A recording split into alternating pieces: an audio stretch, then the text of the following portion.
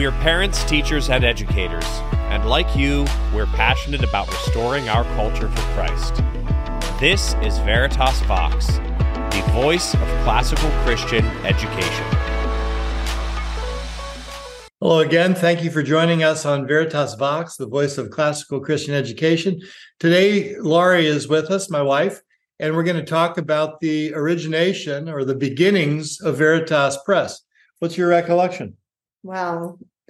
I think my earliest recollection is our oldest son, had been at a prep school in Orlando, and we had chosen that school over a Christian school because I had gone to a large Christian school, but it was a school that was pretty sheltering, and I just watched so many of my classmates go off to college and fall far from God. And so I knew that at that point I was thinking, I really don't want our children in a Christian school. You'd come out of public education, so it seemed like the best option was a prep school.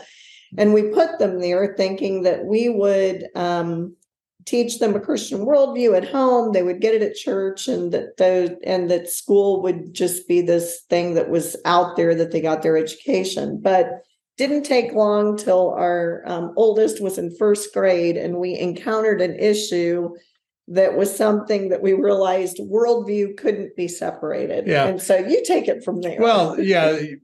So the school sent something home that got us thinking, and I called our friend R.C. Sproul and asked him to help us reason through this. And he gave us a book to read called Recovering the Lost Tools of Learning. And it was eye-opening. The first section of it helped us understand that we had a really faulty view of education, that education couldn't be separated from worldview. It couldn't be separated from what we believed about the world. Well, the idea. And Deuteronomy is pretty clear about that. Yeah, Deuteronomy 6 is quite clear. It's just talking about when you wake up and when you go to sleep and during the day as you're walking, that there really isn't a time that you shouldn't be teaching your children. Well, it matters who writes history. Right. The perspective on it will be influenced. And so the idea of thinking that education is morally neutral and that we add our worldview to it. And there are classical educators out there that have operated that way, and we think that it's a faulty view.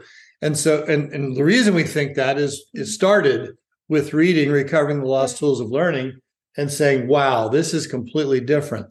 The book also was influential in the sense that it helped us understand that Christian education didn't need to be academically inferior. In fact, everything about it made it possible for it to be not only as good or better, but also honest, completely honest about the world in which we live. I've said many times in recent years that if you Google the 10 most important events in history, you won't find anything about Jesus Christ in there. And there's no doubt in anyone's mind that regardless of what you think about him or who he is, that his appearance on earth has been of the top 10 in the top 10 of historic events.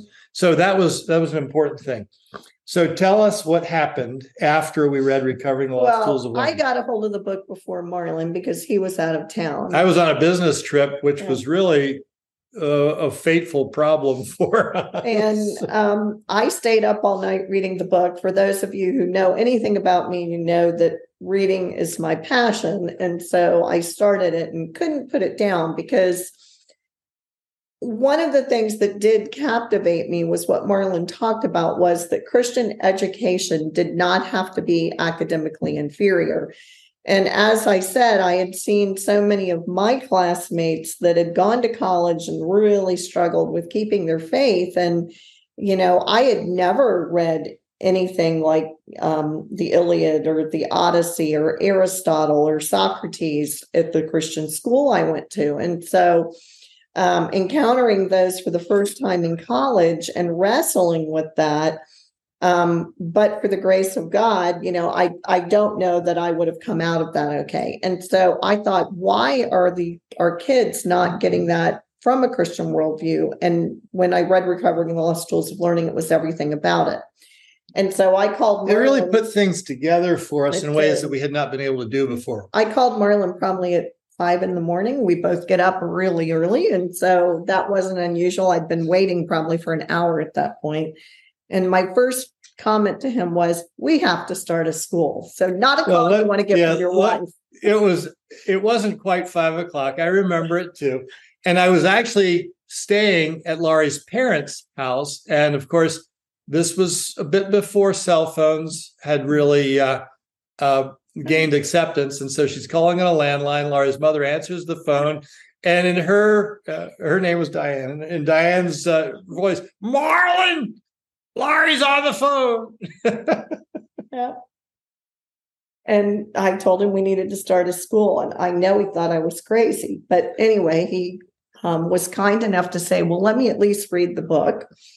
Got home, he read the book, and we need to start a school. So we wanted that kind of education for our children. And that's where we were thinking at this point. This is not anything yet about Veritas curriculum and Veritas Press. It was simply the idea of that kind of education for our 4 boys. And so as an educator, once we'd gotten a team on board, Marlin, of course, called RC and Vesta, and we assembled a team of people to put this school together. And as you can imagine, having RC on your board and as part of it, it makes it a little bit easier to start a school. We called Doug Wilson right away. We're the kind of people, the author's name is Doug Wilson. He wasn't really well known at that point. So Marlin called him, got him on the phone right away, and we had a conversation. But I started looking into curriculum, and the place that I found myself was in homeschool curriculum, because the Christian school curriculum was not anything that was academically rigorous. And so I went into the homeschool world, and that's where we met Rob Shearer. Rob Shearer and his wife, who have education backgrounds, and now Rob teaches with Veritas, for us, for our online school, Veritas Scholars Academy.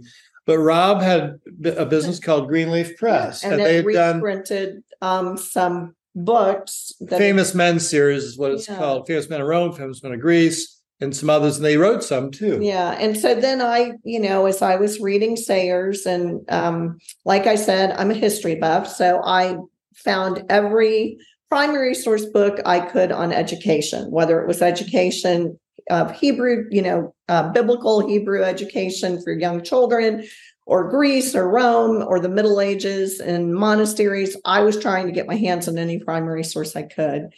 And because we had to get curriculum together for a school, we had 3 months basically to pull this together. And the school, the details are. I've lost track of the year. It was either 1992 or 1993. I've seen both in print, but I know it was May 26th that 8 of us got together, 4 couples, the Sproles, Laurie mentioned already, the Malones, Mike and Barb Malone, and help me out here, the other couple. Oh, the Ingrams, Bob and Margene Ingram. And then Laura Grace Alexander joined us later. But on May 26th, we discussed the idea of starting a school. Yeah. And it just took a few minutes before we said that's what we're going to do. And the rest of the night then was spent planning the start of that school. The school was named the Geneva School. And it opened exactly 3 months later on August 26th, either of 92 or 93. And as I looked at education of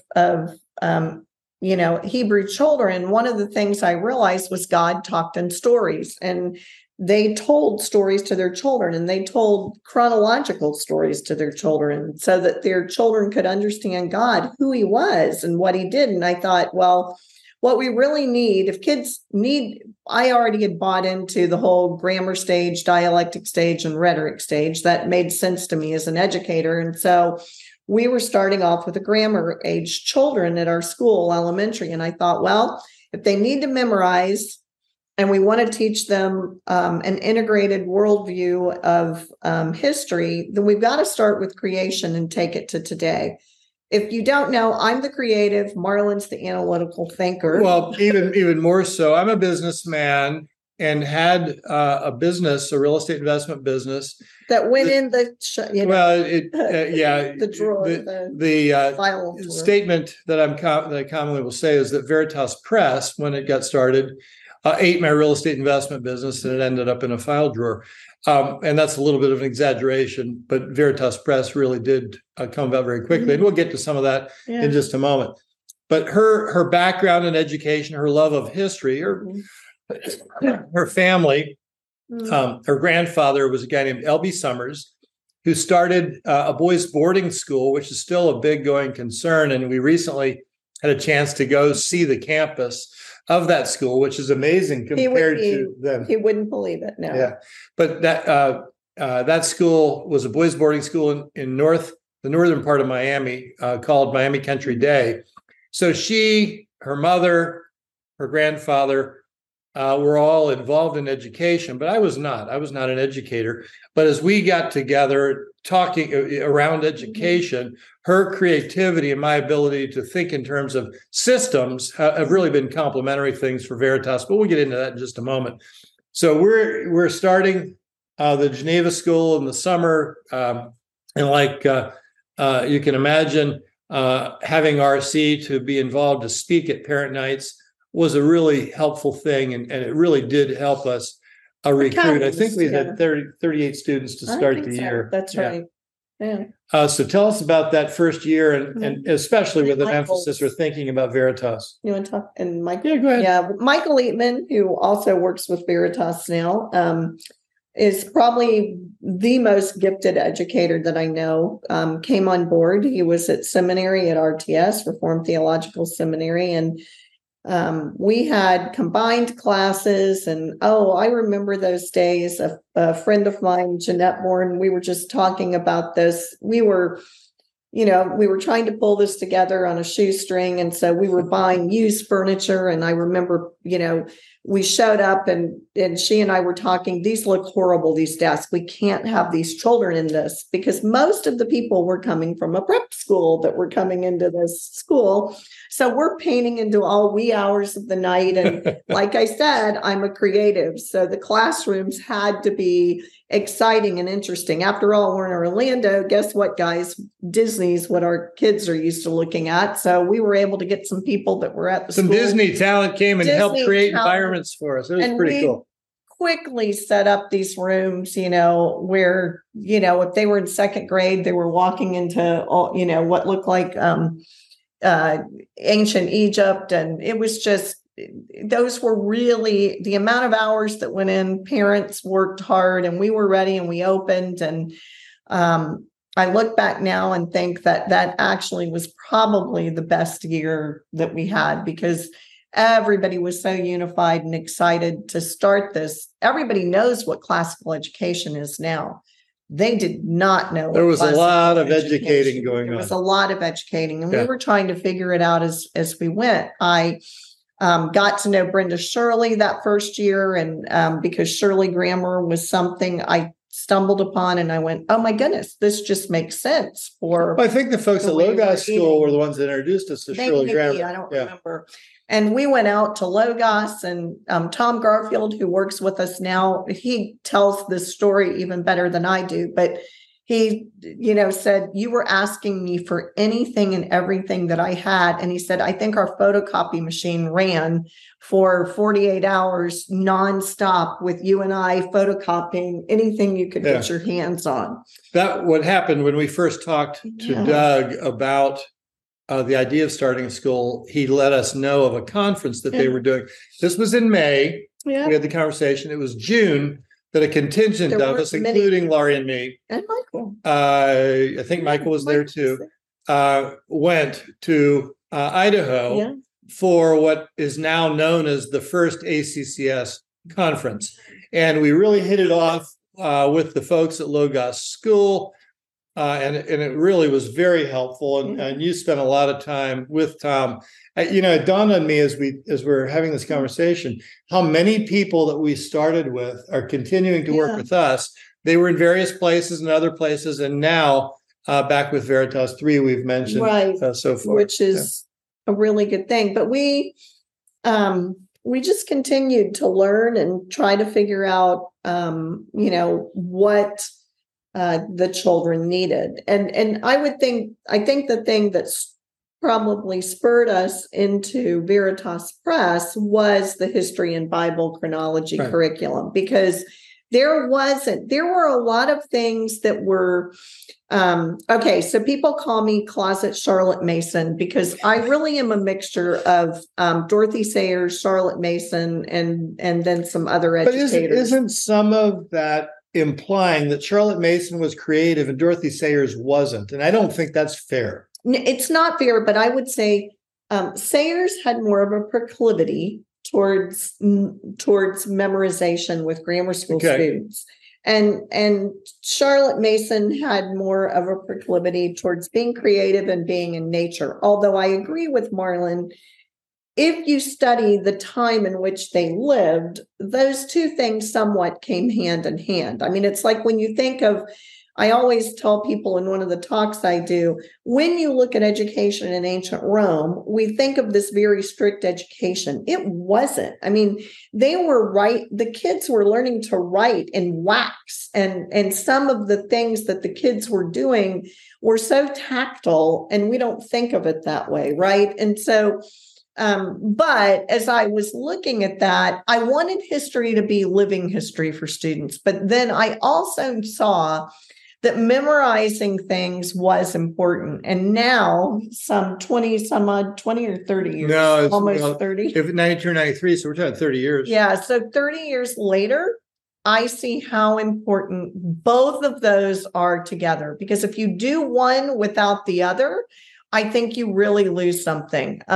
If you just have strict memorization and you really don't do any living history or other creative things, whether it's math or whatever it is, it becomes boring very, very quickly, and kids lose interest. But if all you do is living history and you don't take the time to memorize things, it's all disconnected. Because what we see at Veritas, particularly with kids that have come through our program, when they get to Omnibus, or now I get to see, almost 40-year-olds that have come through our program. Not almost. They are. Okay, they're 40. But what I see is that the kids that came through the grammar school program that got that memorization, they use it today. I mean, I watch my own sons with their own children, and, they'll be somewhere and they'll laugh, and it's the history song that's still in their head as 36-year-olds, right? But we get a little bit ahead of ourselves here. So what happened this first year was we went to the conference. Yeah. We came back. We had a lot of help. And we brought Tom Garfield to Orlando to help with teacher training. Yeah. And I remember his comment, boy, you have enough inexperience to go around here, don't you? Because we had all kinds of inexperience, but we were all very hungry, very willing. Probably the only educators at that point on board. Yeah, I don't remember if the teachers. I don't remember if the teachers were rookies or if they had some experience. There was some of both. Yeah, but anyway, so that was the first year, and we weren't thinking at all. No. At that point, in terms of being in the curriculum or online school business, we were simply early on. We were one of the first 5 schools. We wanted it for our children. We were one of the first 5 schools that responded to Recovering Lost Tools of Learning, Wilson's book, to say we want to start a school. And so, in doing that, we were also in a position where the curriculum options were fairly limited. They certainly weren't geared towards this new method, this pedagogical approach. Was not out at that point. And so it was and so we're thinking between Laurie's creativity and my systematic thinking, where do we find curriculum and what is ideal? And I think it was the Shears and Greenleaf Press that really impressed us with the idea of sequential thinking about history in particular. Then I think it was our thinking that said we really want to see Bible and history taught in a way that can be taught separately, but also understood together about the overlaps. It's not really an overlap, but when does a biblical event happen in the context of what we know about history? And I remember doing flashcards. I was in one of the classrooms and I was doing math flashcards with the kids. And I thought, no, wait a minute. Math flashcards have been around forever, right? Like they've just been around. Why can't we have flashcards for history or for Bible? Like flashcards are a great way to memorize things. And so the music part of it came after the fact, but the flashcards were the first thing, and it happened while I was doing math facts with kids. So we built a system for that, but again, it's kind of hard to stay in sequence here and not provide adequate context. So in this first year, we're starting to think in terms of curricular needs, following the lead of Logos and others that had taken steps before us. And then the second year, or the summer before the second school year, we went back to what is now the second ACCS conference, and that was still in northern Idaho. And it was at that point that Doug mentioned the need for an association and asked me to join him and others to help found what is now the Association of Classical and Christian Schools. And that then led into becoming more familiar, and both of us involved in many different places with helping other schools start. I estimate that sometimes I went and you didn't, but and sometimes we went, and sometimes our kids went, and they would participate in showing how the education was coming together for them. But it was the beginning of ACCS at that point. So now we're thinking more in terms of what's needed. And that was how we then developed the idea of history in sequence from creation to present, Bible in chronological order, getting familiar with all the books of the Bible. And of course, everybody knows the Bible doesn't appear to us in chronological order, but understanding it in chronological order is a very helpful thing. So then to talk a little bit about how that developed, it was technically in 1996 that Veritas Press was incorporated and founded. But talk about the steps that led up to that with conferences and other curriculum that we started helping provide. At that point, we had, how old was James? We had a 7-year-old? Well, he was in second grade in the first year of school. 7-year-old, a 6-year-old, let's say a 5-year-old and a 4-year-old. Okay, because we have. Well, they weren't that close together, but they would have been roughly 2 to 7. Because our youngest was born before our oldest was 5. So they're really close together. And so we were constantly, people were calling us. Marlin and I were both on the phone all the time, trying to help other schools get started. We found Logos was using Saxon Math, so we started using it. I was helping people with that. Shirley Grammar, I got to know Brenda Shirley. We were helping get people into that. We were starting to put the history and the Bible curriculum together.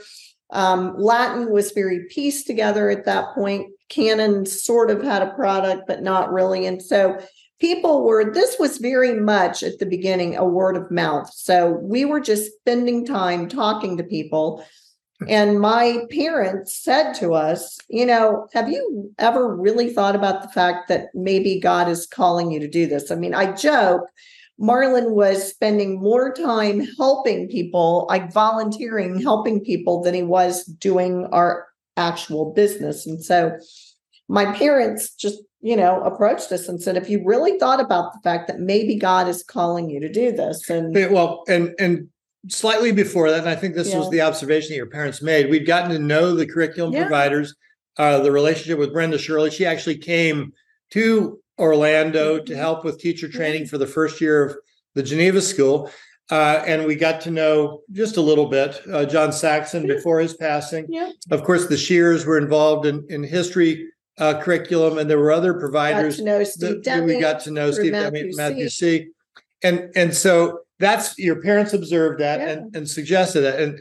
And my first reaction was, I'm not really interested in this being more than a hobby business for the history and Bible curriculum that we were already working on, but gave that further thought. And your parents were kind enough to say, if you want to do this, you want to do it, let us know what you need. We figured the place to start was to create a catalog.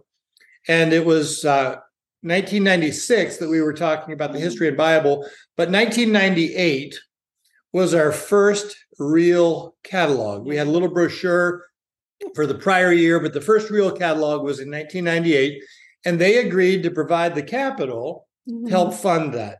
And so that was the beginning of Veritas Press, that first catalog. This is probably a good stopping point. We'll do a second episode and talk about the first summer of Veritas Press, which gets me laughing a little bit. You do want to come back for that, because that is definitely a funny story. Folks, you've been with us for Veritas Vox about the foundation of Veritas. We look forward to seeing you next time.